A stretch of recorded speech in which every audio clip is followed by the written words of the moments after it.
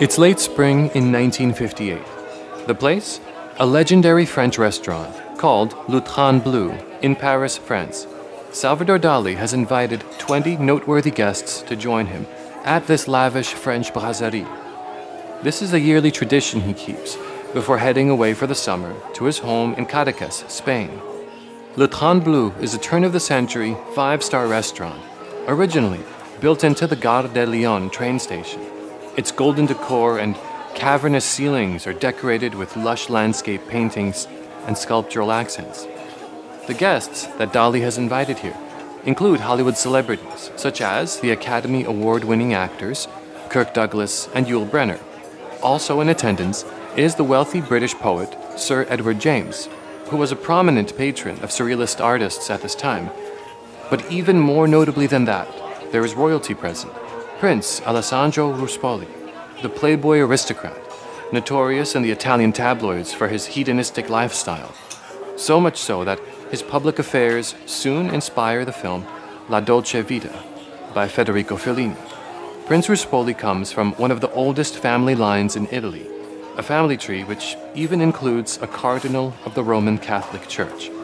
Mixed in among the guests are Dali's regular entourage, including his wife, Gala, his mistress, Amanda Lear, and an attractive young man named Carlos Lozano.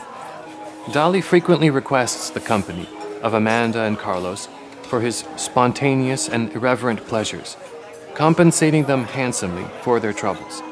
It's one of the strange perks of being the world's most famous and successful artist. But for us, the most notable guest in attendance, whom Dali has invited, is his friend and fellow artist, Leonore Fini. At this point in time, Fini is regarded with great respect in social circles of such high society as this. Her paintings are being exhibited alongside fellow surrealists, her costume and set designs earn frequent praise from theatrical reviews, and her name's known amongst the upper class of France and Italy as a master portrait artist. In fact, in 1944, she paints a striking portrait of the wife of one of the guests in attendance, Prince Alessandro Ruspoli. It's an inspired work titled Portrait of Princess Francesca Ruspoli. You can view it at the companion gallery for this episode at mjdorian.com /Fini. That's mjdorian.com/FINI. The link is also in the episode description. The portrait of Princess Francesca Ruspoli depicts a tall and distinguished woman with jet black hair in a long black dress with the body and sleeves seemingly made of black fur. Crimson, azure, and golden jewels decorate her chest. In her left hand, she holds a sharp dagger, seemingly suspended from the princess's clasped hand at the base of its handle, as if it may drop from her grasp at any instant. The blade directs our gaze downward, at a diagonal to the skirt of her dress, from under which a strange monster peeks out, lifting the dress on the left side of the painting, with its claw arm extended, showing its bird-like face, with a long tongue draping out of its open beak. At the bottom of the portrait, you can see these large, delicately rendered leaves, and a tail, emerging from the base of her skirt, apparently belonging to the monster, or perhaps to the princess. The atmosphere of the painting is one of dark magic. Fini later admitted that when Princess Francesca was sitting before her, posing for the painting, that Fini sensed a kind of darkness in her, which she felt compelled to capture in the portrait. An impression which was afterwards confirmed when Fini found out that the princess suffered from depression and substance abuse issues.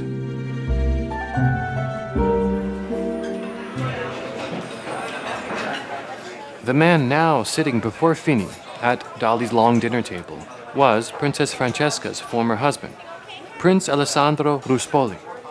Their marriage lasted only 6 years. That's all Princess Francesca could handle of Alessandro's hedonistic playboy lifestyle. The final straw came in 1954, just a few years before this dinner, when Alessandro was arrested for possession of 2 kilos of opium. That's 4 pounds in US measurements. They divorced in 1954, and then in 1962, Princess Francesca tragically took her own life at the age of 35 by leaping through her Milan apartment window. Unfortunately, not much is known about her life and struggles, aside from paparazzi photos and this portrait.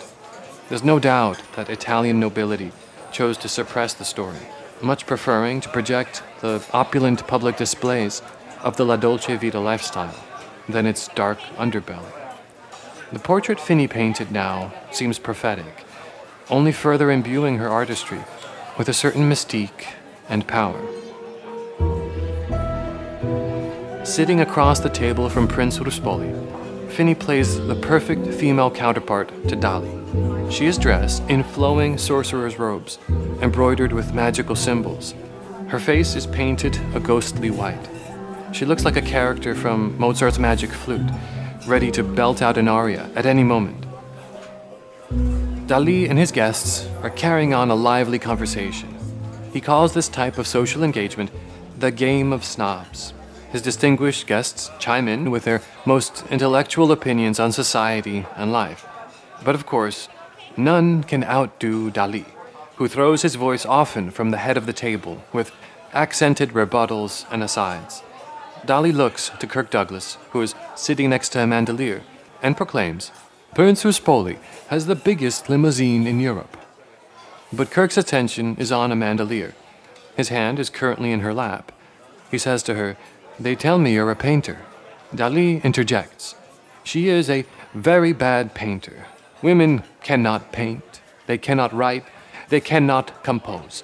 They make embryos. To paint, you must have genius. Genius is only found in the balls. Amanda has lost them." He brings his hands together as if holding bricks. A voice from further down the table calls, "What was that?" Dali responds, "All creativity is in the balls." He turns to Leonor Fini and says, "Do women have balls?" Fini responds by making the sign of the cross in the way you would to repel a vampire. He continues, "Painting is about time, space, and balls. Am I right, Sir Edward?" Before Edward could respond, Yul Brenner yells, "You're right."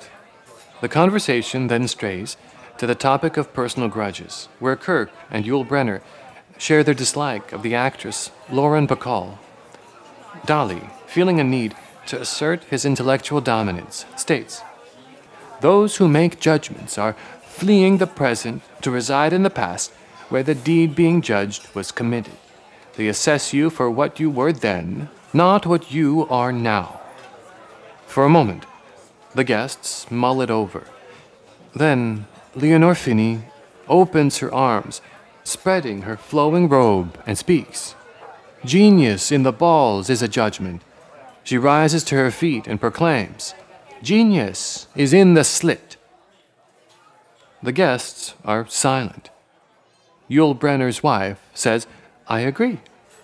Dali swirls his soup with his fingertips and raises them up, twirling his pointed mustache, as if preparing his rebuttal. "Mademoiselle La Fini is the most talented female painter in the world. But talent isn't genius. I know a man who makes clay pots in Paris. They are charming. He is a craftsman, not a genius. The abstract expressionists show us fields of meaningless color and say, 'This is art.' It is not art. They are not artists. They are not craftsmen. They are businessmen contemplating suicide." Fini, now seated again, calls out, "In the slit!" Yul Brenner whispers to Carlos, "Who is that woman?" Carlos responds, "Leonor Fini." Finally, Fini flutters the wings of her cape like a magnificent bird, as if she is about to fly across the table, and hisses, "Slit!"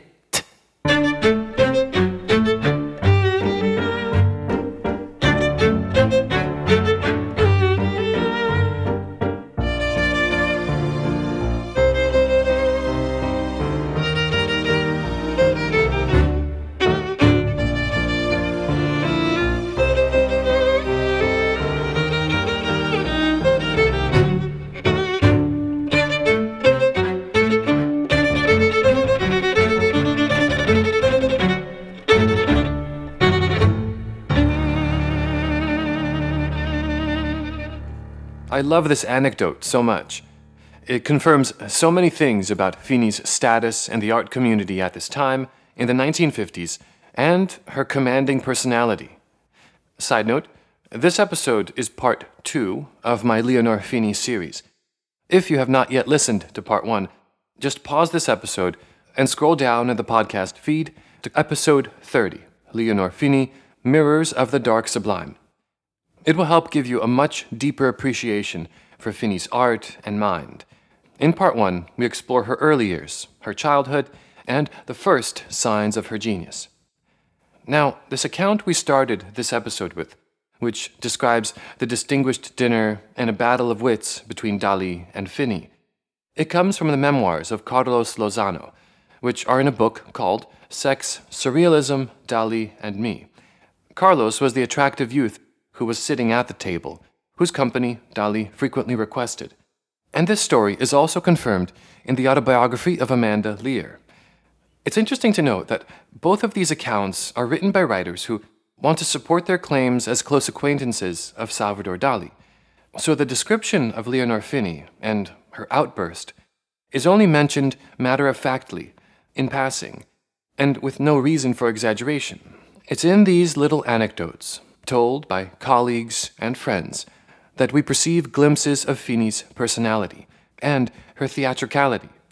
In every moment hides the opportunity for full creative expression. One of her favorite social events was the masquerade, a party in which guests are required to dress in costume.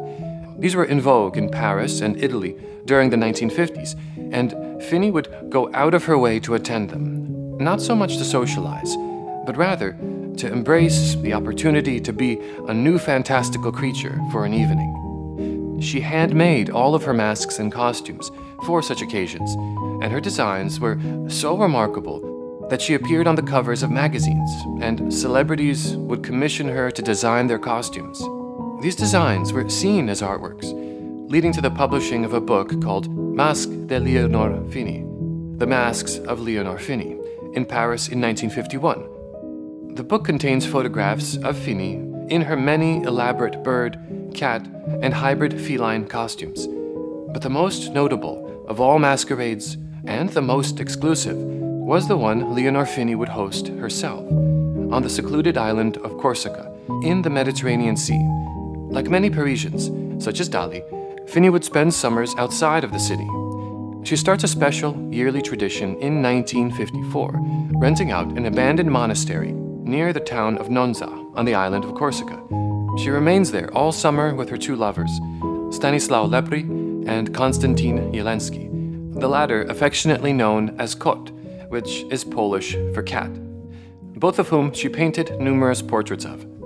In 1993, Leonor Fini is interviewed on the French radio program Mémoires du siècle, Memories of the Century.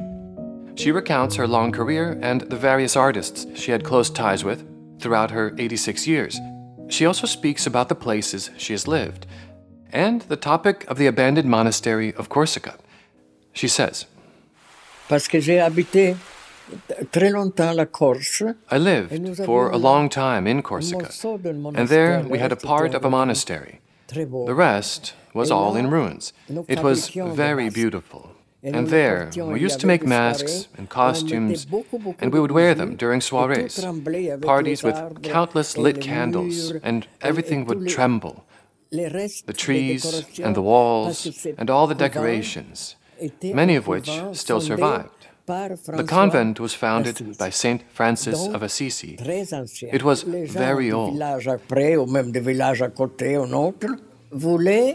The villagers wanted even more decorations. The church was not only Baroque, but Rococo, with Pamplouis paintings, little angels' hands everywhere, flowers, garments, and the roof was destroyed. But in the middle of the church grew an enormous fig tree. It almost made a vault. It was a very beautiful place. And we lived happy days there. In the book Sphinx, the author Peter Webb, who interviewed Fini in her final years, gives us these details. That summer of 1954, She rented an old ruined Franciscan monastery near Nonza, on the northern tip of Corsica. She and her companions literally camped out in the ruins among the mice and the grass snakes, as there was only one room whose walls were standing, and the windows were without glass.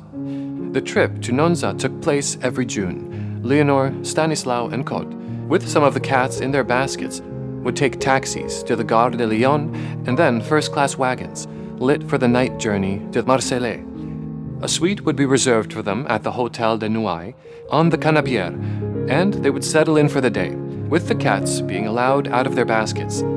Then they would board the overnight boat to Bastia, where 2 or 3 taxis would be waiting to take the travelers up into the mountains and then down to the other side to the sea. At the path leading to the monastery, the luggage would be transferred onto a donkey. Leonor's first priority was always a swim in the sea.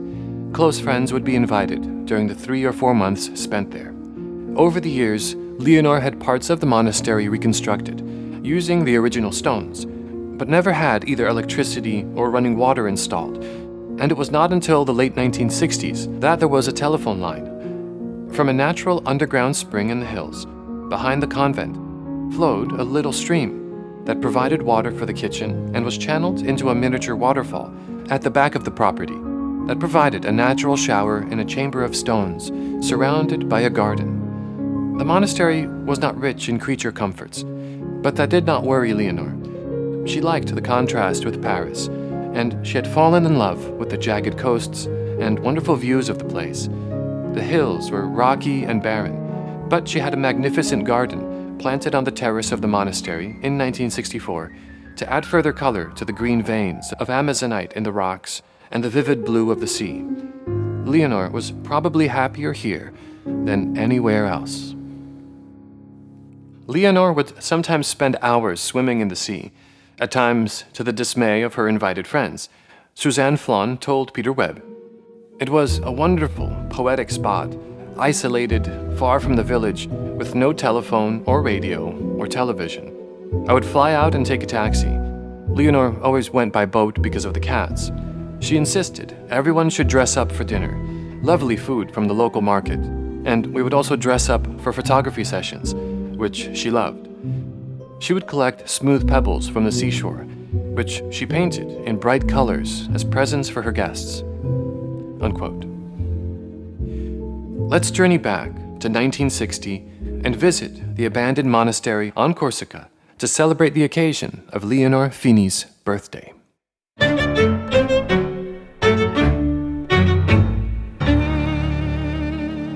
Chapter 5. The Dark Masquerade.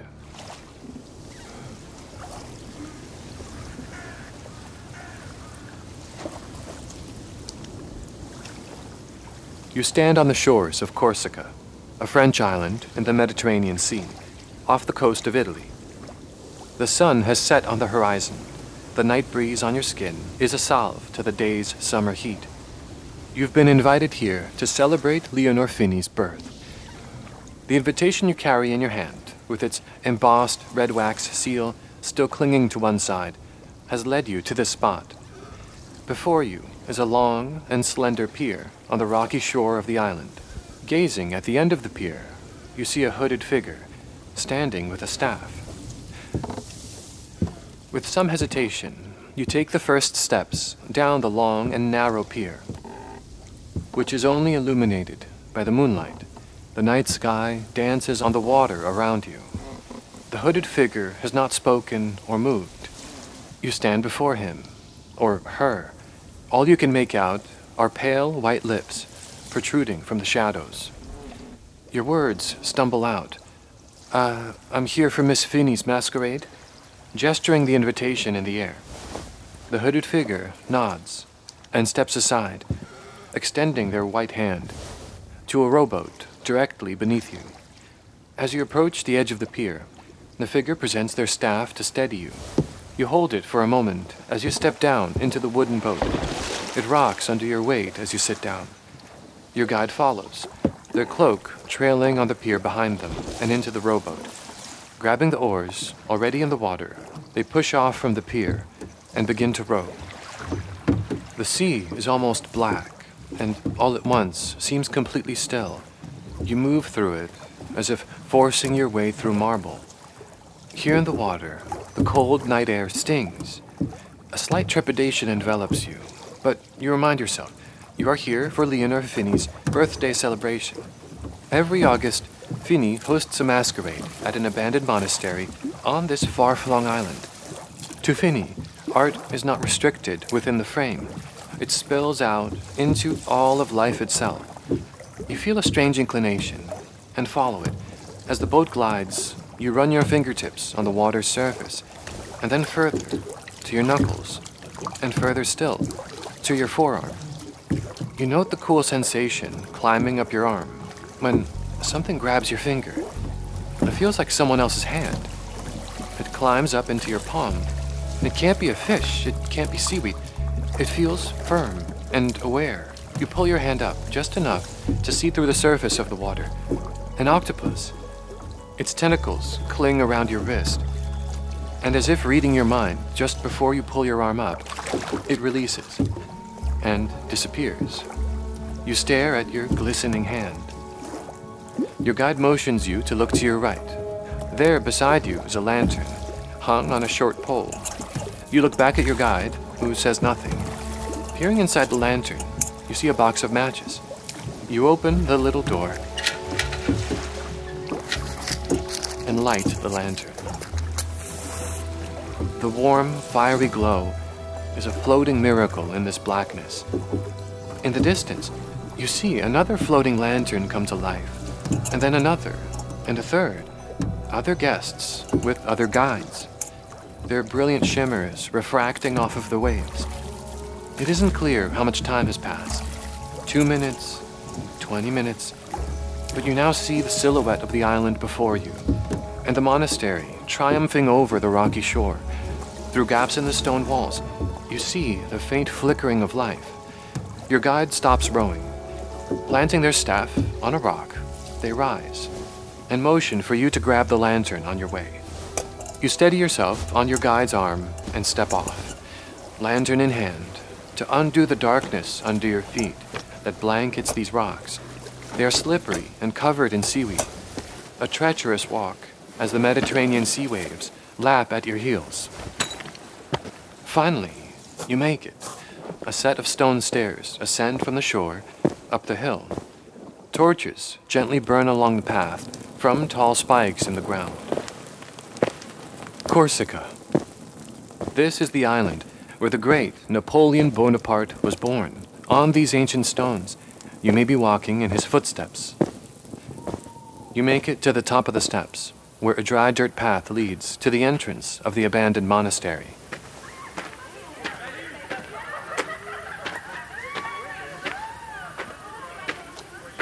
Finally, the sound of voices in the distance, revelers from the masquerade already underway. The path is decorated with garlands and statuettes, sphinx figures and Roman candles. The immense wooden doors to the monastery are intricately carved with fleur-de-lis patterns and metal ornaments. You pull on the large ring handle, and the door draws open.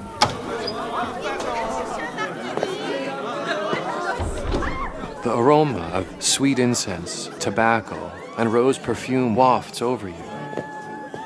You see groups of people in ornate costumes, laughing, talking, dancing.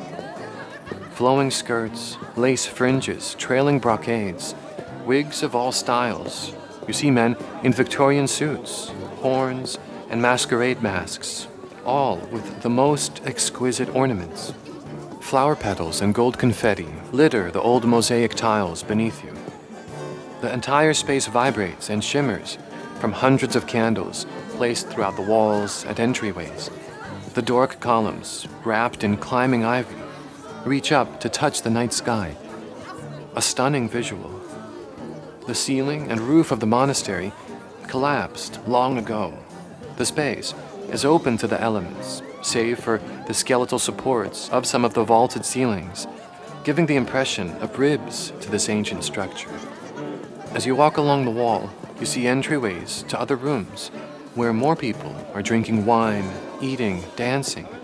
Occasionally you spy 2 or more together in the shadows, embracing. In the next room, you see an ancient altar, its base painted with bas-reliefs of faded religious scenes, its top covered with baskets of overflowing fruits and freshly baked breads. You see one wall entirely made of bones, illuminated by candles which seal the forms in melted wax. The bones seem to dance with the candlelight. You see a woman, blindfolded, being led around by her hand in some parlor game. The man leading her looks familiar, like the artist, Max Ernst. It must be. He's close friends with Fini. And the blindfolded woman is Leonora Carrington. Ernst brings her to a circle of other guests. Each one holds something to touch or smell, and she must guess the object. The first guest holds a sprig of lavender, which he hovers before Carrington's nose. You notice his face is painted, but he isn't wearing a mask. He has this distinctive pointed mustache. It can only be one man, of course, Salvador Dali. He smiles and, with a cupped hand, whispers something in her ear as she is led to the next trial. Just then, something brushes against your leg. Could it be a rat? You look with quick impulse and see a large and fluffy Maine Coon. His white fur glows as he weaves through your calves. This must be one of Leonore's dozen cats. You are now halfway down the enormous main hall when something extraordinary catches your eye. Could it be a tree? Right in the center of the cavernous hall. It is. An enormous fig tree has grown through the old tiled floor, stretching its way toward the stars. Under its canopy is another ancient altar, surrounded by cats and more baskets of fruit, stuffed breads, and jugs of wine. You pause for a moment to take it all in. And then you hear an awful crash. It startles you. The guests begin to move in unison, migrating in from the neighboring rooms to the main hall, glasses in hand. You see a violinist. She is long and slender, her arms moving like spider legs bowing the violin. Her playing seems to signal the start of some ceremony.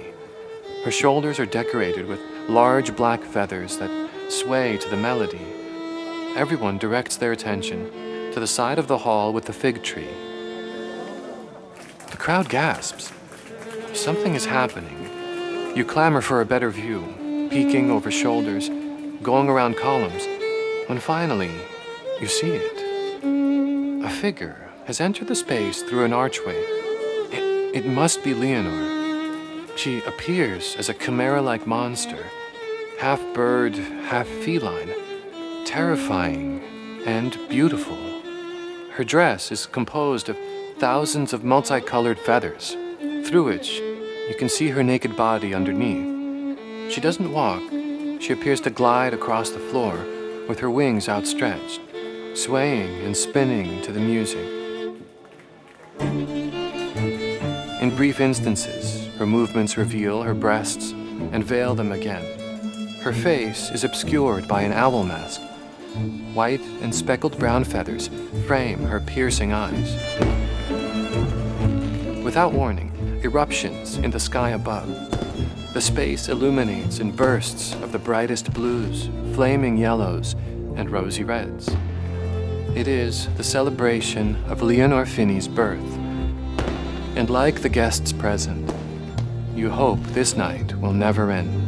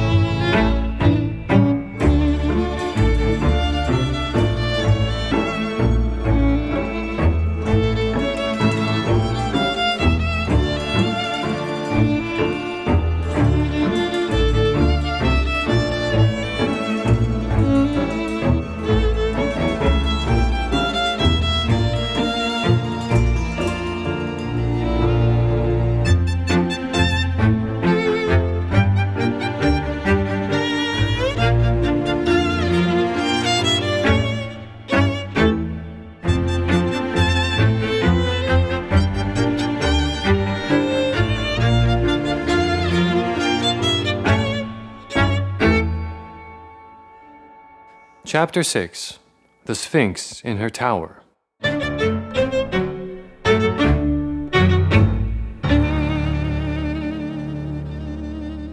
We began this episode with an anecdote which painted a portrait for us of Finney's personality and her status in the art world.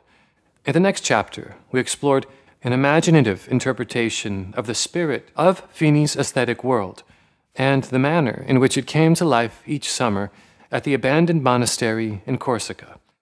The most exclusive of all soirees were held there, and if you were invited, it meant you were part of Finney's inner circle. It's now time to dive back into Finney's most substantial and lasting works, her oil paintings. In the last episode, we focused on her early to mid-career artworks. Pieces like Temptation, From One Day to Another, Chthonian Deity Watching Over the Sleep of a Young Man, and Ends of the Earth. Let us now turn our attention to her mid to late career artworks. Let's begin our exploration with a quote from Finney from 1975. Concerning her passion for painting, she writes, "I wish the images that I create to be the closest to themselves. I want them painted as well as possible. I mean, at the sharpest point of contact between what wishes to be expressed via me and the way to do it. It is only in this way that the act of painting can please me, give me pleasure, concentration, intensity, attention close to happiness, as swimming, dancing, or singing are for others. That is why I don't believe in the death of painting. I believe it to be an activity linked to ancient sources, which go back to gardener birds, to the courtship rituals of animals, which have been handed down to us through the discovery of play and magic by the first men. It may take millennia for this instinct to disappear, for these fins or paws to fall away completely, and for others to form in their place." Unquote. In the late 1960s, Finney's paintings take on a new style, one which is vibrant with warm colors and pastel tones not seen in her earlier work. The female figures are often a pale shade of white, and their decorative dresses, fabrics, and hats feature impressions of patterns and textures. In a very real way, this vibrant style opens the opportunity for more commercial work for Finney. And around this time, her paintings even begin selling very successfully as posters, such as the paintings Vesper Express and Heliodora, both of which became synonymous with the popular art posters of the 1960s. But this newfound commercial success doesn't cause Finney to do away with her tendency toward dark subject matter. Instead, she does something brilliant and bizarre. She fuses these warm color palettes with strikingly dark scenarios. In the late 1960s, she works on a series of paintings which explore this new aesthetic terrain. One of the masterpieces of this time period is the painting La Leçon d'Anatomie, the Anatomy Lesson. I've gone through great lengths to find and compile the highest quality photographs of Leonore Finney's paintings I could find. I've essentially put together the best gallery of Finney's work that exists online. You can view the paintings we cover in this episode, including the Anatomy Lesson, as well as dozens of others, at mjdorian.com/Finney.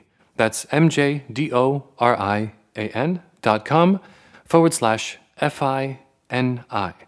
The link is also in the episode description. Again, on that page, I've compiled the best gallery of Leonore Finney's work, which exists online. The Anatomy Lesson depicts a bizarre scene. 5 young girls gather around the corpse of a dead and decaying man. The man is a perplexingly deep azure hue, and he's in the foreground on what might be a coroner's table. The girls range in age from 7 to 15. They stand before this corpse, facing it directly and in 3/4 views. Their dresses are rich with geometric patterns, soft purple and orange tones, which have this violent contrast to the heavy blue of the body before them. The strangeness of the scene is heightened as you explore the reactions of the girls. The three girls on the right stare at the body with downward cast eyes, with a kind of curious indifference. Their level faces and nearly closed eyelids give a demure quality to their expression. Your mind struggles to interpret their emotion. The girl on the far left, with bright pink flowers on her white hat, has her eyes covered by the rim of her hat, relaying a kind of indifference to the body. It's the youngest girl, the one near the center and closest to the body, who gives us the most expression. Her hand covers the right side of her face, either in shock or to shield her view. The hand closes her right eye, but her gaze is uninterrupted as her left eye continues to stare at the legs of the figure. You can see her legs from under the table, in mid-movement, and her upper body bends backward from the hips, as if recoiling. The little girl's face wears a grimace that reminds me of sculptures of ancient gods, with their terrifying, downward-turned mouths. And perhaps most strangely, the little girl's grimace echoes the one on the face of the dead man. What is Fini expressing here? The painting's name gives us further clues. La leçon d'anatomie, the anatomy lesson. The name deliberately pays homage to a dark subject represented in Baroque and Renaissance paintings, the morgue scene. Take, for example, one of Rembrandt's masterpieces, called The Anatomy Lesson of Dr. Nicholas Tulp, painted in 1932, which depicts a medical school dissection of a cadaver. And then there's also a curious echo of a notorious painting of Jesus by the German-Swiss painter Hans Holbein the Younger from 1520. The emaciated body of Jesus Christ in his tomb looks remarkably similar to the azure blue body before the five girls in Fini's The Anatomy Lesson, from the position of the hand, slightly draping off the table, to the detailed rendering of the toes. There is no doubt that Fini, who thoroughly educated herself on the works of all the great masters, knew of both of these paintings. And here, in her own work, she proceeds to subvert them by placing the solidity of death in this violent contrast to the supposed innocence of feminine youth. Yet again, we should note that except for the grimacing child, the older girls seem unfazed. Viewing The Anatomy Lesson in the context of her late 60s work, we see that this painting is part of a series.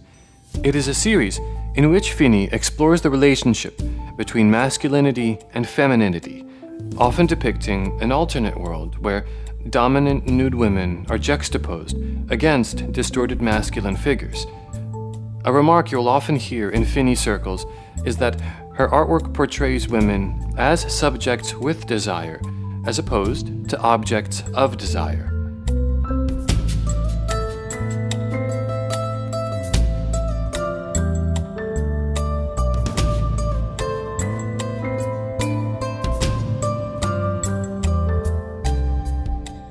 In this late 1960s series, Fini depicts scenes where the male figures are grotesque, as in The Acupuncture Lesson from 1972, or dismembered into pieces and shoved in a witch's brew, as in The Strangers from 1968, where you see the nude women peering into the cauldron curiously. This context gives us another interesting interpretation of The Anatomy Lesson, which we've been exploring. Knowing that Fini was exploring the relationship between femininity and masculinity at this time, we can see the young girls standing before the male corpse in a new light.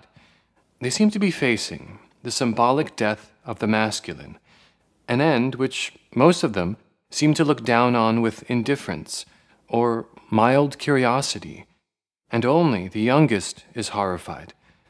In the radio program, Memories of the Century, Fini spoke about some of the discrimination she faced as a young female artist in Italy. She says, when I was 18 or 19, I hung around with the painters of the Novecento movement, who were good painters, Cironi, Funi, Cara, but I didn't feel comfortable with them, because Italian men, in general, are quite anti-woman. I understand being anti-feminist, but not anti-woman. Once, I witnessed a scene I didn't like at all. A young lady came to deliver paper, and her nails were lacquered.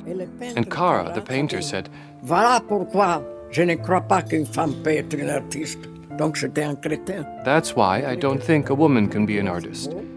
Clearly, he was wrong, even though his paintings were quite beautiful. At some point, he was influenced by De Chirico, but he was such a putrid bourgeois. He almost equated painted nails with prostitution. I didn't feel at ease, but of course, as I was young and pretty, they wanted me to stay. But I didn't want to, and I left for Paris. There is one more angle to understand this painting from. It is a hidden aspect which makes the scene personal to Fini. When she was roughly the age of the little girl in the painting, Fini and a friend visited the morgue in her hometown of Trieste. She recounts that experience, saying, "An old man pushed us toward a door, half covered with ivy, that we had not noticed before. He turned on the light, and in a room with black walls, we saw a beautiful young man, stretched out on a sequined table, surrounded by fresh roses, lilies, and orchids. Other flowers were scattered on the motionless body, whose eyes were closed. He was a gypsy," said the old man. "I have shown him to you because he is beautiful, and children should see what is beautiful." It was the first time I had seen a naked man. Fini describes the scene further in another interview. There was a very beautiful gypsy youth who had died in an accident. The gypsies had invaded the morgue, howling, singing, and even dancing. They covered the young body with multicolored shawls. The women took off their necklaces, laid them on him, and then picked them up again. Unquote. Fini would visit the morgue numerous times throughout her youth, saying, "The dead bodies were beautifully dressed and surrounded by sumptuous flowers, with their heads resting on embroidered cushions, the women with their hair spread out. There was a surprising quantity of very small children with blood-filled nostrils, a brilliant red on the very distinctive white blue of their skin. Suicides and accident victims were brought there too. A manservant with a pale face and mauve beard, wearing shiny and lovingly laced boots." Unquote.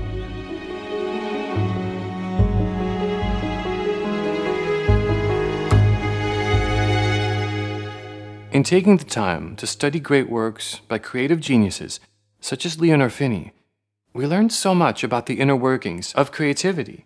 As in this example, a great work is not created from one motivation or one influence alone, but in fact, it blossoms forth out of a confluence of factors. Here, in the painting The Anatomy Lesson, we see the depth of various influences that inform Fini's hand: historical, philosophical, and personal. If she had simply led with the personal and tried to represent a scene from her childhood which she remembered vividly, it would have still made for a compelling work. But notice that her creative spirit twists it for another purpose. This is what the creative process does, especially when it is allowed to function organically, and the artist has an intuitive relationship with their creative process. There is an exciting sense of discovery when these factors overlap, and a feeling that the work you are creating is consequential in some way, that not only is it personally meaningful, but also meaningful for society to witness. These multiple influences merge into something unique which has never existed before, and in that process, we find the stuff of life transformed in a process of sublimation.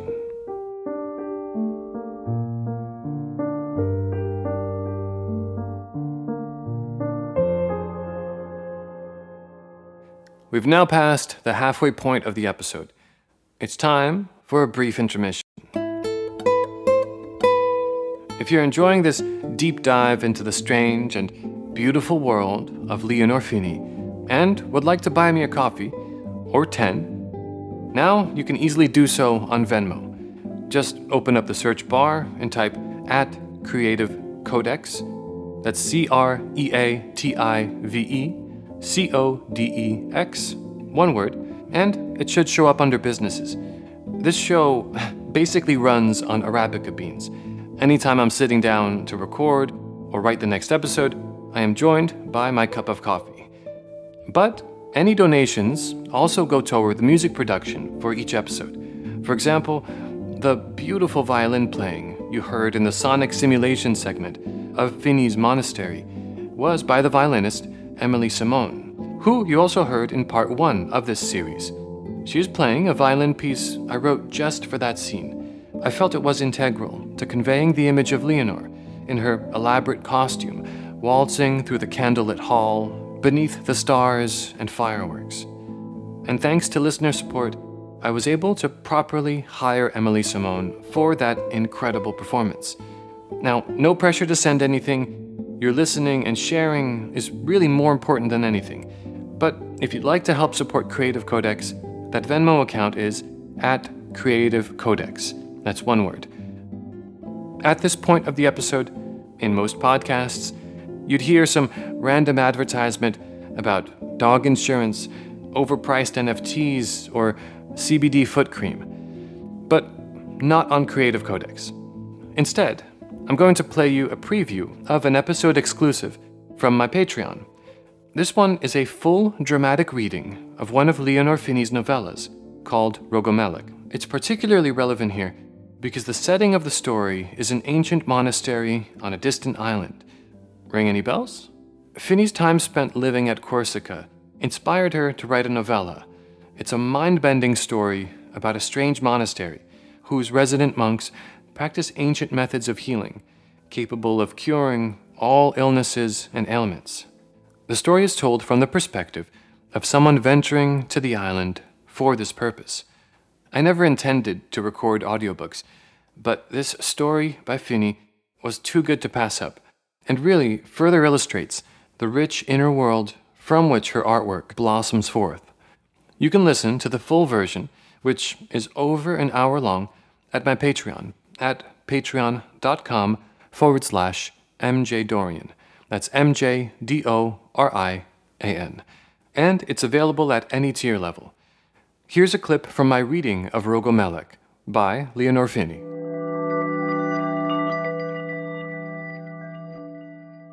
We passed under the cool spring before returning for lunch.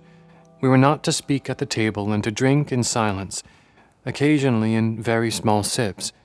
I could hear distant sounds, somewhat mournful, and the two monks murmuring, "I am the night angel, I am the black angel." Zenea rose from the table and proposed that we go to a concert that evening. It was to take place at the ossuary. I told her that I would come.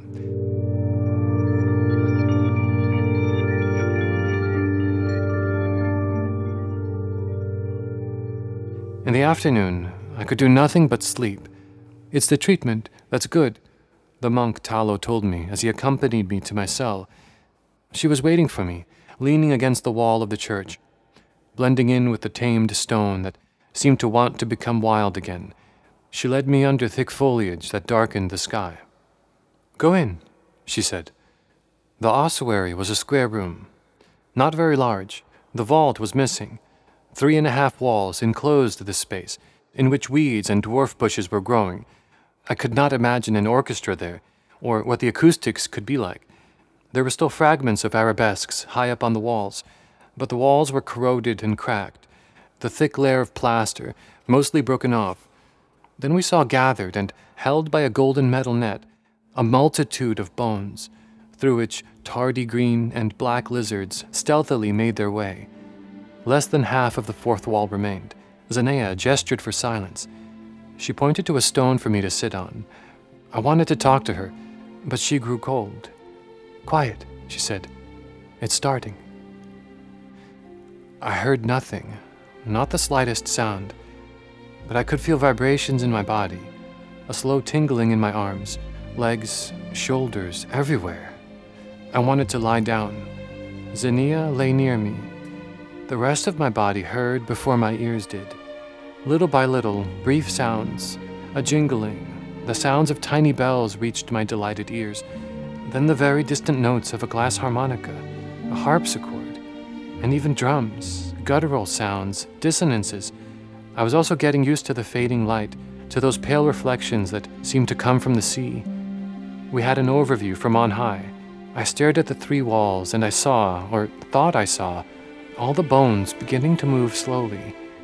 I saw the iliac bones bunched all together, throbbing, creating strange shapes of crowns or fans. I saw the tibias rise like piano keys, sometimes playing in groups. I saw the femurs turning round, and other bones, clavicles, greater trochanters, vertebrae, spherical clock-like motions, abruptly stopping from time to time. The music grew more and more intense, audible with broad harmonies. Certain notes were coming from a part of the wall where the bones were half hidden by creeping lichens. Then the music grew passionate, suddenly full of sweet modulations, interrupted in an unusual rhythm by harsh dissonances with difficult accents. The dry vibrations, the haunting drum beats, made me feel strangely ecstatic.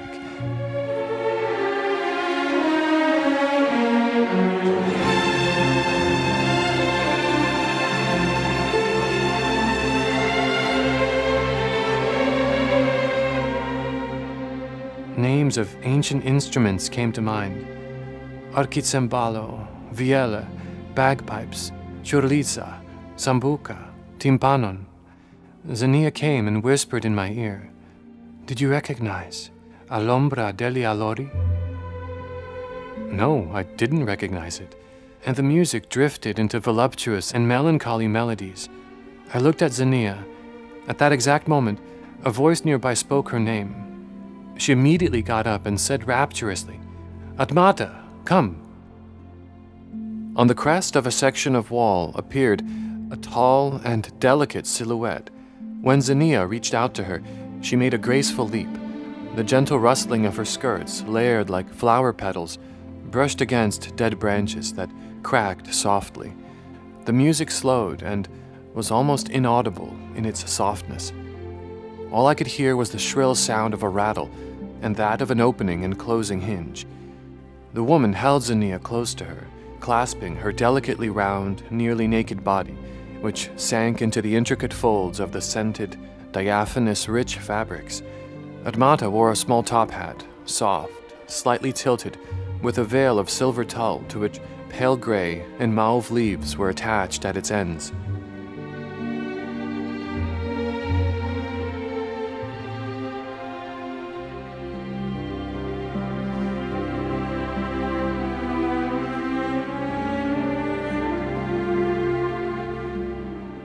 That was a clip from my reading of Leonor Fini's novella, Rogomelek. The full version is over an hour long and is available as an episode exclusive on my Patreon at patreon.com/MJDorian. That's patreon.com/MJDORIAN. Thank you in advance for your support.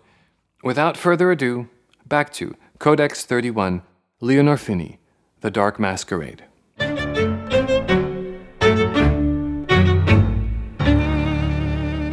Let's now turn our attention to one more Fini painting.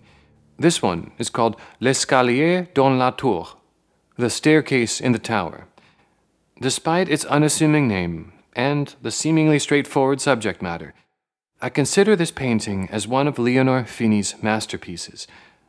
Side note, you can view The Staircase in the Tower, along with dozens of other Fini paintings, at the companion gallery I've put together for this episode. Just head over to mjdorian.com/Fini, that's Fini, and click the thumbnail for this episode. I can confidently say that this is the best gallery of Fini's paintings available online, and I've gone through painstaking lengths to collect these artworks in their best resolution. The link for the gallery is also in the episode description. L'Escalier dans la Tour, or The Staircase in the Tower, is a painting Fini finishes in 1952. As such, It is a work from her mid-career artworks, and it is one of my personal favorite Fini paintings. In The Staircase in the Tower, we see the depiction of an interior space, an arched doorway of some ancient structure through which is seen a spiral stairwell. The type of stairwell which often exists in old castles and monasteries. The brown, yellow, and gray colors and solid textures give one the impression that the stairs and the walls are made of stone. But on closer inspection, you can see cracks in the surfaces and the archway, revealing a darker underlayer, implying that the top layer is a plaster, which is being chipped away by the passage of time. It reminds one of the diptych we studied in the last episode, called From One Day to Another, which Fini completed in 1938, and which also displays arches in disrepair.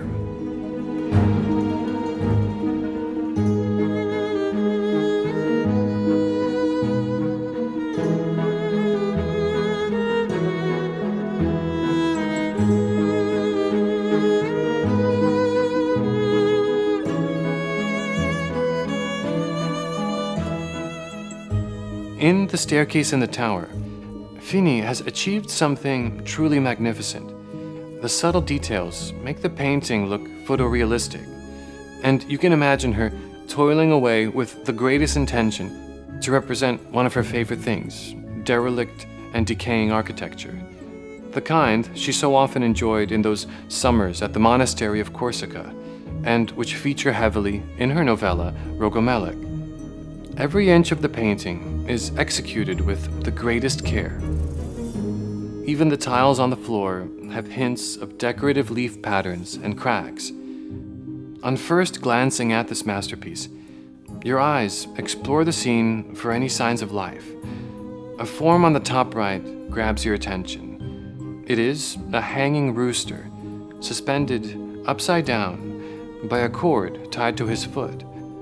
His head points straight downward, his white wings are outstretched, and his other leg seems to hang naturally in midair. He's dead. Or if he's not dead, he soon will be.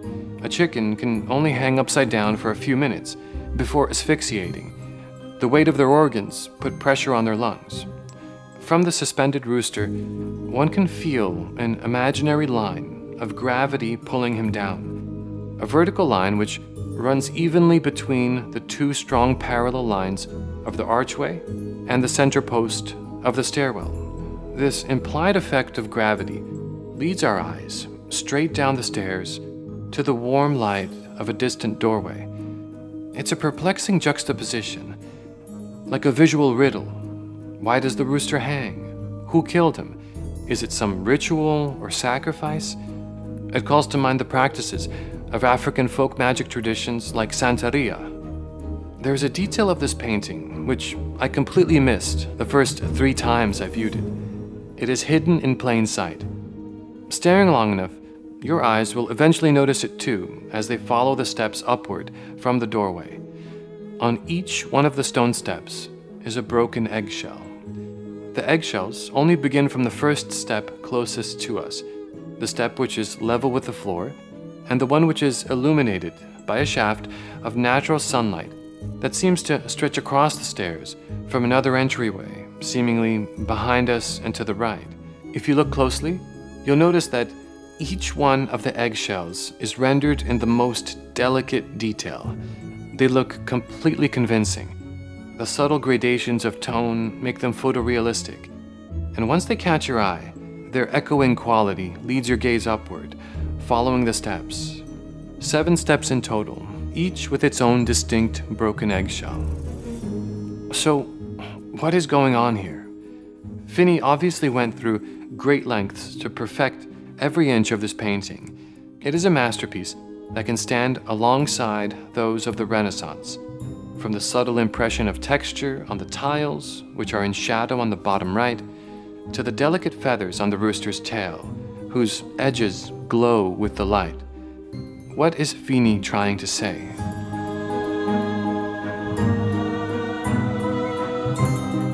The Staircase in the Tower depicts a scene where the main character of the painting is absent. Instead, Her proximity to the scene is implied. It gives the impression one has stumbled into a private domain whose occupant is somewhere nearby. It's an unresolved feeling. If we were to follow those eggshells up the stairs and reach the top of the tower, we will find a sphinx in her den. That mysterious creature, which, as we learned in part 1, Finney feels a close affinity with. It's an affinity which started when she was a young girl, when she would enjoy sitting on a large sphinx statue in front of Miramar Castle in her hometown of Trieste. When asked about this painting by the author, Peter Webb, Finney told him, "It is a very cruel, wicked picture, with a cock who has been killed and some eggs which have been eaten. But lovely colors. I can be cruel at times." Unquote. At this point in her work, in the early 50s, the Sphinx begins to play an increasingly symbolic role. Its presence is less overt than the voluptuous sphinxes of her paintings in the 1940s. Take, for example, two other paintings from this period, Sphinx Regina and Little Hermit Sphinx. In Sphinx Regina from 1948, we see one of the most unsettling still life paintings I've ever seen. At first glance, it is a scene of flawlessly rendered vegetation in a darkly lit forest, with plants stretching their way upward out of the dirt, and beautiful greenish-blue cabbage leaves on the right-hand side, their veins extending like lightning. Near the cabbage leaves, on the right, there's something like a black rhizome. Its skin glistens like a snail shell, and its form violates our expectations, resembling something one would find miles under the earth.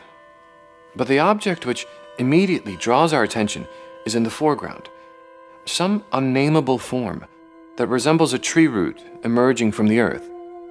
But it contains a startling yellow eye, which peers back at you. It is an eye which is remarkably similar to the eyes featured in another painting from that same year, which we covered in the last episode, and which is the cover art for that episode, The Ends of the Earth. Upon noticing the eye in Sphinx Regina, your mind adjusts its perception to assume this form is not a tree root, but an animal skull. Okay, but look again. As you examine the middle area, you see something that looks distinctly like rotting wood. And so it becomes a tree root again, but go only a few inches lower, to the right, and you see long strands of fur. What the hell is it? We are back to square one, staring at the startling yellow eye watching us. Our mind has made the attempt to understand what we are seeing, and failed. Finney has presented our mind with something we cannot comprehend. She names the painting Sphinx Regina. In her mind, the Sphinx is taking on an increasingly symbolic form.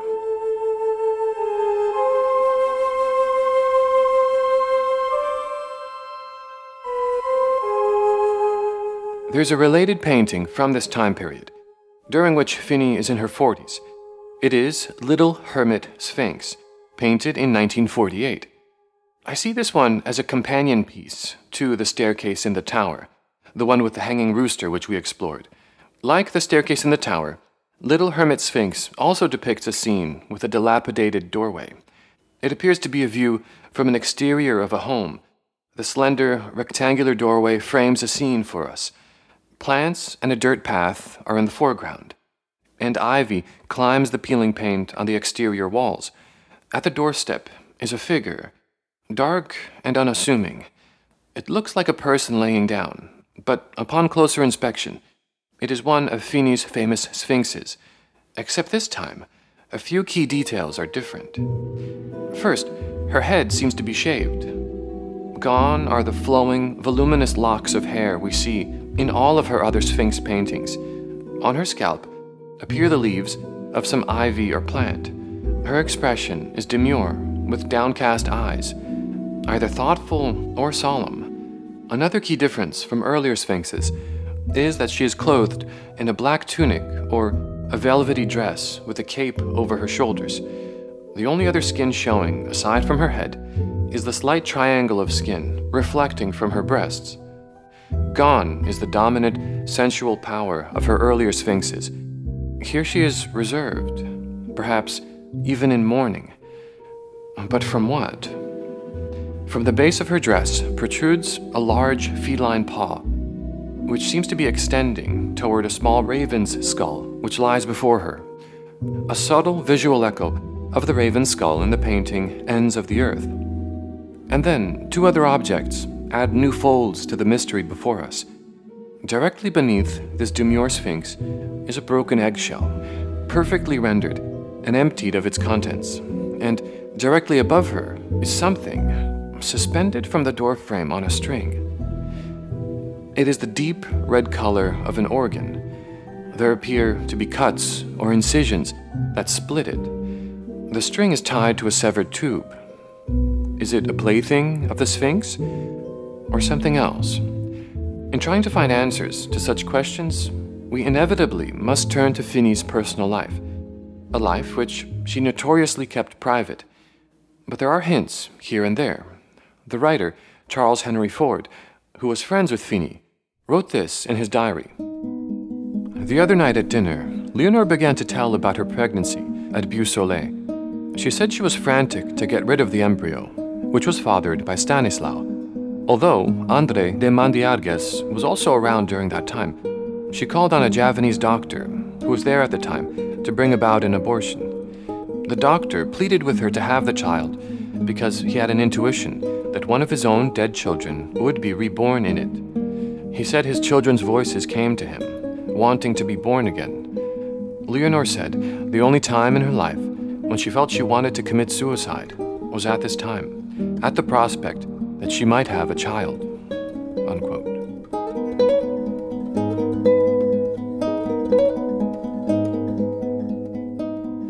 In the book, Sphinx, The Life and Art of Leonore Finney, the author, Peter Webb, states this.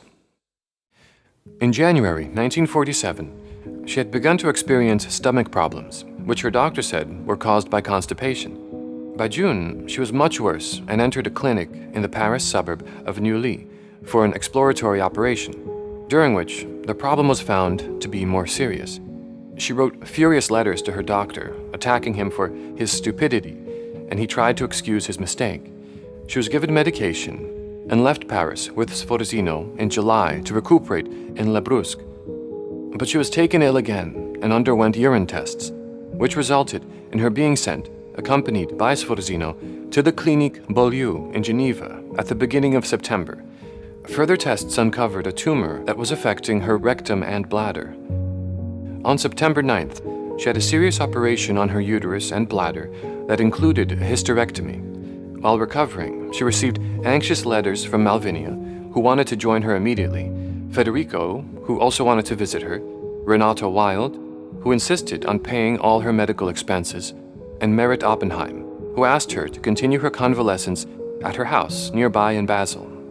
Leonore returned to Paris in early October. On October 24th, Oppenheim wrote to her, expressing relief that she was making such a good recovery. At the beginning of 1948, while still recuperating from her operation, Leonore completed her last Sphinx painting, Petite Sphinx Ermite, Little Hermit Sphinx. During this period, she felt rather like a hermit, and the painting reflects her state of mind. She told the author later, "I was glad to have that operation. The thought of having children horrified me. Women marry because of fear of a lack of money, but I have always earned a living. If I had had a child, he would have devoured me. I would not have been able to create anything. I am too emotional. Last week, one of my cats had to have an operation. I was in a state of anxiety all week. So, with a child, I would have had a diabolical life." Unquote. Because of the operation in early 1948 to remove a tumor near her bladder and uterus, she was no longer able to become pregnant. Peter Webb mentions that in the aftermath, she became like a hermit for that year. No doubt it was a period of both recovery and deep self-reflection. It was in the mire of all of those circumstances that Finney conceived this painting, Little Hermit Sphinx, that same year. The childlike sphinx, the hanging organ, the broken and emptied eggshell, it's all deeply personal and symbolic. Peter Webb asked her about the symbolism of the broken eggshells. Finney responded, "They represent destruction, It was no longer possible for me to have children. Therefore, I thought the eggs contained children." Unquote. 4 years later, in 1952, she painted the empty eggshells on the stone steps of the tower, in the painting, The Staircase in the Tower. This new symbol, the broken eggshell, which appeared shortly after the surgery that made her incapable of having a child, was now a personal symbol, which remained in her mind, consistently paired with the Sphinx.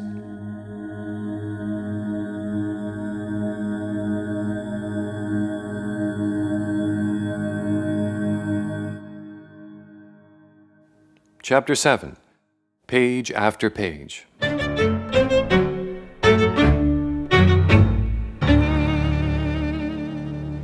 Over the course of these 2 episodes, we've learned a lot about Leonore Fini's artwork and her life, and much of it has been sourced from the few available books about her, mainly the biography about her by Peter Webb, which is the only English biography about her life, and of course, it is currently out of print and has been for years. But there are things about Fini which we cannot learn from books alone, such as the role she plays in the hearts and minds of Fini fanatics, as well as people who stumble onto her work and share her with others, and the importance she holds for people who are champions of her work today, in the 21st century. On September 28, 2018, the first ever Leonore Fini retrospective on U.S. soil was held at the Museum of Sex. By all accounts, including critic reviews, it was a spectacular show, which required the coordination of several private collections and museums. It ran from September 2018 to March 2019. This impressive and once-in-a-lifetime exhibition was curated by Lissa Rivera, who had already been working as the curator for the Museum of Sex for 2 years. And it's important to note that Lissa is herself an artist, working in the medium of photography. I'll link her site and social media in the episode description. As I was working on these 2 Leonore Fini episodes, I knew I just had to speak with Lissa in some fashion. I knew there were stories to be told about the exhibit, and I wanted to hear about her own thoughts about Fini, especially her notable omission from Western art history of the 20th century. I had the honor and pleasure of speaking with Lissa Rivera over the phone, and I'd like to share with you some of our conversation here.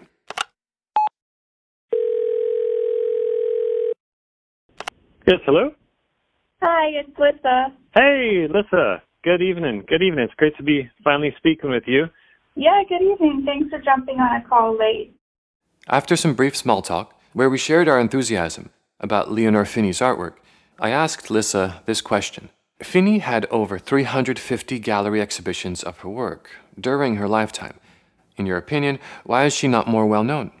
And do you get the impression that people are only now, in the 21st century, starting to appreciate her? I mean, yeah, it's not to say that she didn't have solo museum shows, just it was 2018 and at the Museum of Sex that she had the first solo museum show in the United States. Wow.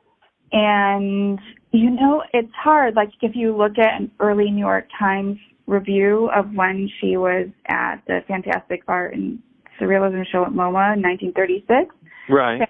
Art Dada and Surrealism, they didn't take her seriously because, you know, sexuality was a major driving force of her creativity. And her work always did, like, touch on the erotic and gender and desire. And to the New York Times, like in 1936, they just kind of objectified her and didn't take her seriously. So maybe there's something about maybe like a new kind of sex positive movement that's happening in the United States that isn't as flippant about women who are openly sexual. Right. There's a certain streak in the United States for sure, and like this kind of tendency, I think, to put down a woman as like using her wiles and not her professionalism to gain attention or something, instead of seeing like the real power of the statement that's being made. A little background. The exhibition, which Lissa Rivera curated, was called Leonore Fini Theater of Desire. It was held at the Museum of Sex in New York City. The Museum of Sex is a unique museum for many reasons, one being that they were denied a non-profit status because of the subject matter they explore. which has its pros and cons. On the plus side, they have a less strict code of operation than something like the Metropolitan Museum of Art. But on the negative side, funding for exhibitions can be a little harder to come by. The primary focus of the art featured at the museum is art which explores sexuality, eroticism, and gender. What I wanted to know from Lissa was, how did it come to pass that a sex-centric museum, which before Lissa's tenure primarily featured photography, why did they agree to host the most important Leonore Fini exhibition in New York City in decades? In terms of Leonore Fini, in the shows I've done there, it's just like very passionate pitching, just being like, you don't understand, this person speaks to this moment right now. So that there is no better time to right. do, and it's going to be important. I just know it. I just knew it. I was like fervent about it. I was like, a lot of the stuff is in this country. I just felt like this is what I just need to do. Like, I have no choice. Like, I'm totally driven. Right. Like I was possessed or something to get it done. Our conversation then took a few wonderful side journeys. For a time, we spoke about Fini's prolific career and the fact she was paid well for her artwork, costumes, and stage designs. That she wasn't a hermit working without public support. It was quite the opposite. Lissa offered this perspective. Yeah, she had a lot of cute guys to support and and cats. And she was the powerful, successful one within her household. I mean, Stanislaw Lepre and Hot, they were, very successful in their own rights, but she was, the powerful force within the community that she created and the people that she surrounded herself with, which is really unusual and such a great example. It's a hard thing to pull off even now. Right. In regards to the exhibition paintings themselves, so where are all these paintings of hers? I mean, unfortunately, we know there's no Leonore Fini museum, so are these largely in private collections? I mean, what was your experience with that? Yeah, so they're largely in private collections. And there's one at the Tate. There's one at the Guggenheim Museum in Venice, in Peggy Guggenheim's house. Borrow one from Switzerland. And, for the most part, there's some minor works in museums in the United States. I'm not sure if that has changed, but primarily I borrowed from an American collector named Roland Weinstein, who has a gallery on the West Coast, and also Gallery Minsky, and then CFM Gallery. And yeah, recently passed away a few months ago, sadly. There's a bit about him that's quite beautiful. I participated in the Times. And between them, they're kind of like the three main people. And Richard Over is, the head of the estate and was her former partner and an artist himself. And he had worked in film, so he's in Paris. He lent me the costumes and helped me. She had kept, photo albums, and he allowed me to reproduce images from the photo album in a slideshow. And it was paired with quotes, and they were never before published private photos. And he also lent me, he had some capes from late in her life that she had custom made, so he lent me some of those. Her early costumes aren't around anymore, unfortunately, the ones with the feathers and the kind of complicated ones, but we had a really glamorous, really amazing. They're beautiful. Yeah, that we're able to show. And between those three main collectors, we did get some loans from clients of theirs. And I think that as a result of the show, post-exhibition, her auction value has definitely gone up quite a bit. She pops up a lot more often, which is good to hear. I feel like there's a bit of a renewed interest. And one thing I encountered a lot during the show were people who were in academia letting me know that they're going to start teaching her. Right. It always starts there. It starts within schools. I then asked Do you think it was something in her work, or even something about her personality, that made her pushed aside or marginalized by the art industry of the 1900s? You know, she had a big personality. You know, like, if someone misinterpreted her work, she would say something. Like, Right. She was a powerful being, and her work is just kind of confrontational. Like, if you look at, you know, Shackles from 1984, there's like two women in the back with, you know, shackles around their necks, and they're wearing these robes. And then there's this woman at the front, like, confidently spreading her legs with like a fire red bush. And, you know, like, just being like, I am so confident, and it's confrontational. Right. I think that, you know, like, for whoever was kind of like the main voices of the art world, that might have made certain people feel uncomfortable, maybe not in a way that they could articulate, but in the way that they wanted to disempower by taking it a little bit less seriously. Interesting. I had one final question for Lissa.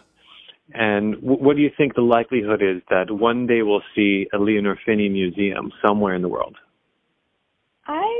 You know, like, it's interesting. There are some artists who have their own museums, and I don't necessarily know if that's, like, the best thing for an artist, like, to have like a museum devoted to them.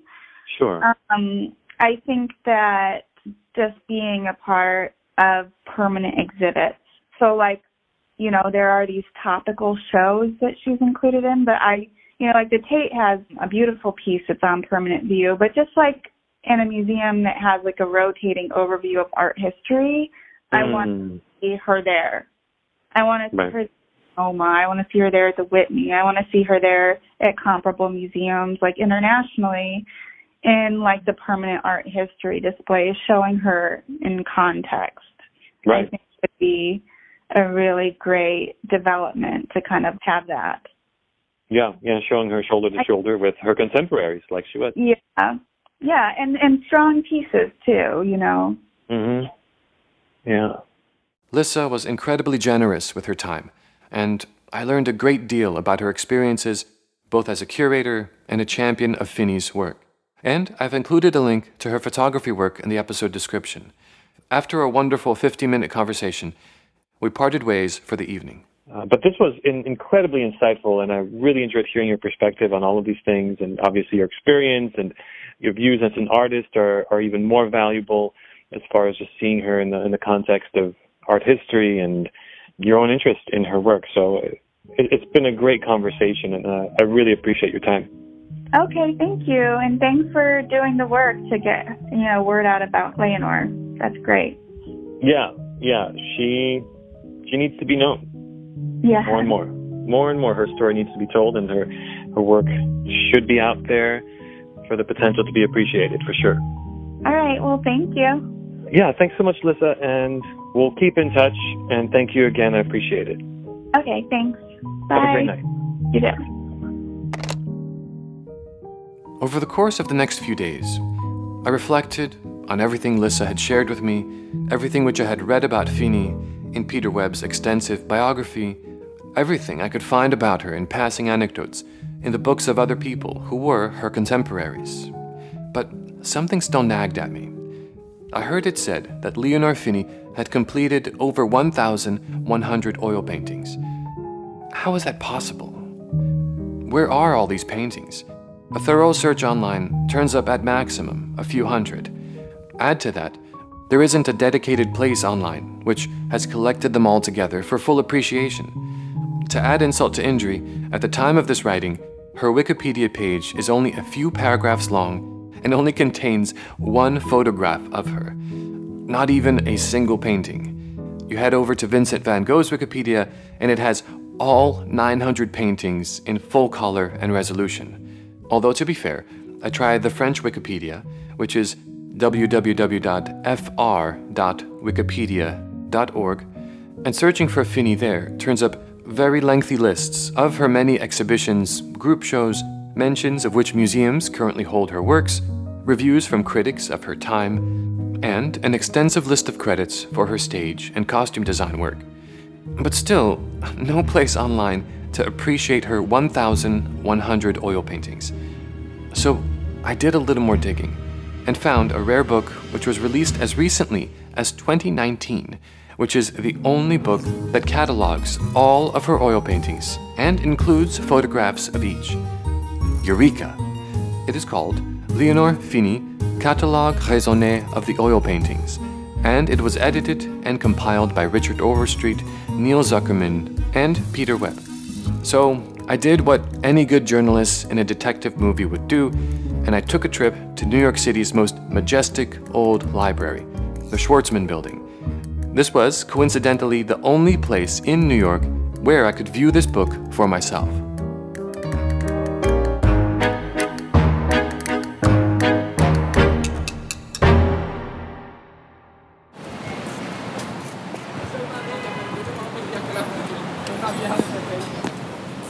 The Schwartzman Building of the New York Public Library is an enormous structure, even by modern standards. Its vast front steps are flanked by two world-famous lions, which have made more cameos in films and television than most A-list actors. Fun fact, the Schwartzman Building is the library featured in the opening scene of the first Ghostbusters movie. Such a classic flick. But I'm not here today for ghost hunting. I'm here to finally find out, did Leonore Fini really complete over 1,100 oil paintings? The interior of the Schwartzman Building is even more magnificent than its exterior. It's filled with towering archways, vaulted ceilings, Corinthian columns, floor-to-ceiling windows, and glistening stone walls.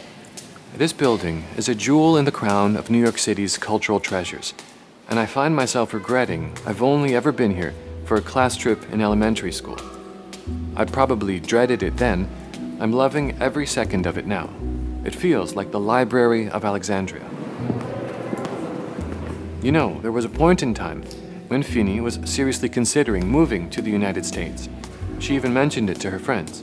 Her fellow surrealists, such as Salvador Dali, Max Ernst, and Leonora Carrington, had already made the move and were living in New York City. It would have been very possible for her, as she would have had their help, and undoubtedly would have helped her career. But ultimately, she chose to stay in Paris to help her mother, Malvinia, who was in her 70s by that point, and whom Fini did not want to abandon for the sake of career ambitions in the States. So she chose to stay in Paris and care for her mother. They lived within walking distance from each other for the rest of her days. You know, it's not fair to compare the personal lives of artists. Everyone has different scenarios and relationships, but I can't help think of Salvador Dali, who effectively abandoned his closest family and cut off all ties from his aging father in pursuit of international fame. The book I'm here to visit is in the Art and Architecture Collections room, which is tucked away in a private area of the third floor, a room behind a riveted leather door that is somehow even quieter than the others. Hello, how are you? I have a volume on reserve. I called in yesterday. So you can go ahead and have a seat at table 5, 35, and I'll go in. 35? Great, thank you. I sit down at my reserved seat and await the librarian. A minute later, she brings me the 2-volume book. Oh, thank you so much. You're welcome. And is there a time limit on viewing or anything? Oh, no, you're good for the day. And Okay. if you want to keep them beyond today, we can put them on hold for 2 weeks. Amazing, thank you. You're welcome. Appreciate it. Leonore Fini, Catalogue Raisonné of the Oil Paintings. I take a deep breath and get to work. Page after page. I see paintings I've never seen before, many as color photographs, and still others as only old black and white photos, their current fate and location uncertain, existing somewhere under tarps in private collections, gathering dust. Countless portraits, strange still lifes, and dark, imaginative scenes. The rumors were true. Over 1,100 oil paintings. My head fills with the magnitude of it all. And I think to myself, can you be a genius if society doesn't recognize you? I've always believed that genius is a label we give to someone as a way of saying, you have contributed to humanity in a meaningful way, a way which, in the absence of your work, would leave a significant void. Discovering Fini's work is like discovering a key to an inner door you didn't realize could open. The book of Leonor Fini is only just now opening to us. Will Leonor Fini finally be recognized and considered one of the greatest artists of the 20th century?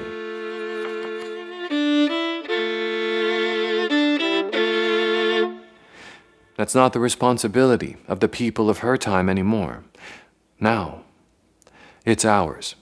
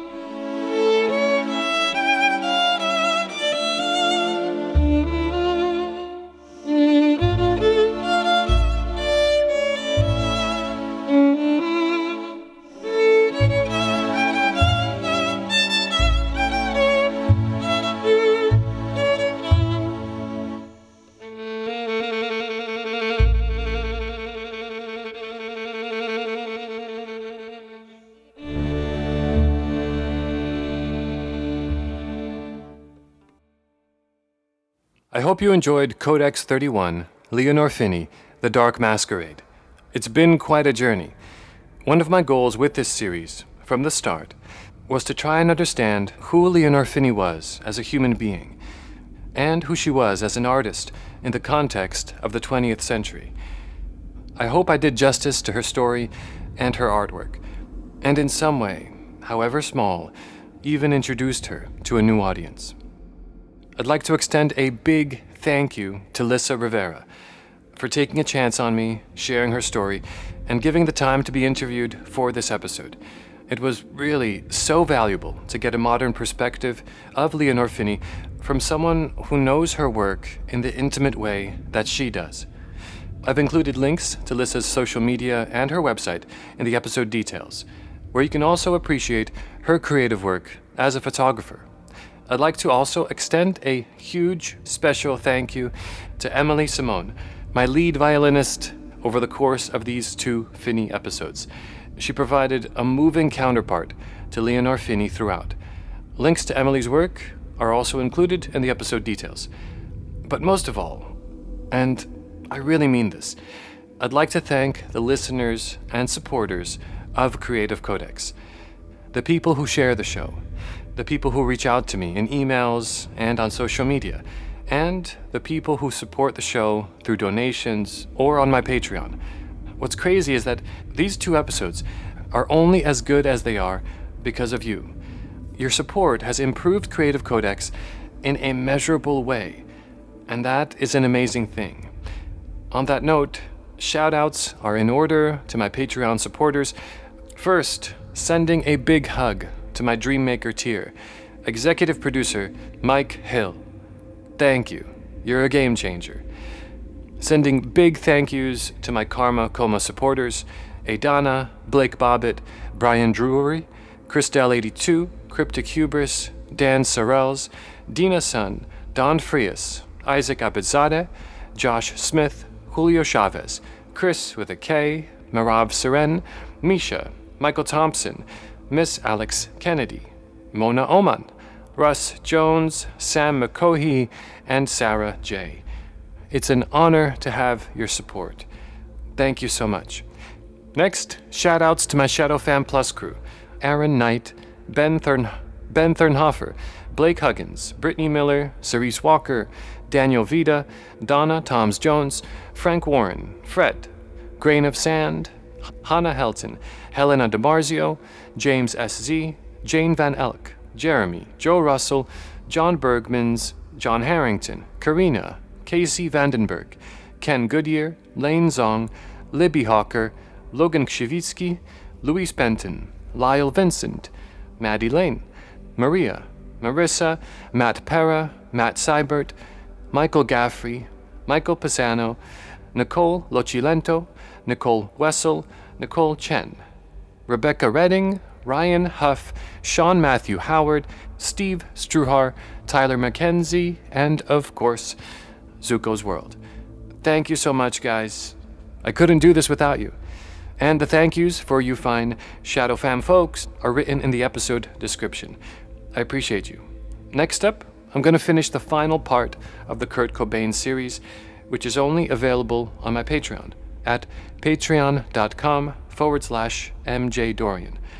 And shortly after that, for the next episode, I have a few select creative geniuses that are already floating up to the top of that very long list. If you want to stay abreast of those developments, be sure to follow me on social media, either Instagram or Twitter at MJDorian. That's MJDORIAN. This has been Creative Codex. I am your host, MJ Dorian. Until next time, we'll let Leonore Finney have the last word. This quote comes from an interview she did with the author, Nina Winter. Paintings, like dreams, have a life of their own, and I have always painted very much the way I dream. The images appear before you. You cannot say from where they come, and you usually cannot even say what they mean. The images say something to you, and that is why you paint. In my imagination, as in everyone's, there are elements of fear and horror, but also of playfulness and humor. These ingredients do not exist as separate entities, but interweave and balance each other. I never know exactly what speaks to people when they like my paintings, but sometimes I think perhaps it is that. Or perhaps it is simply a vitality they find in the paintings, which is really their own vitality. It happens to be passing through me when I paint, a kind of life force, but it belongs to all of us.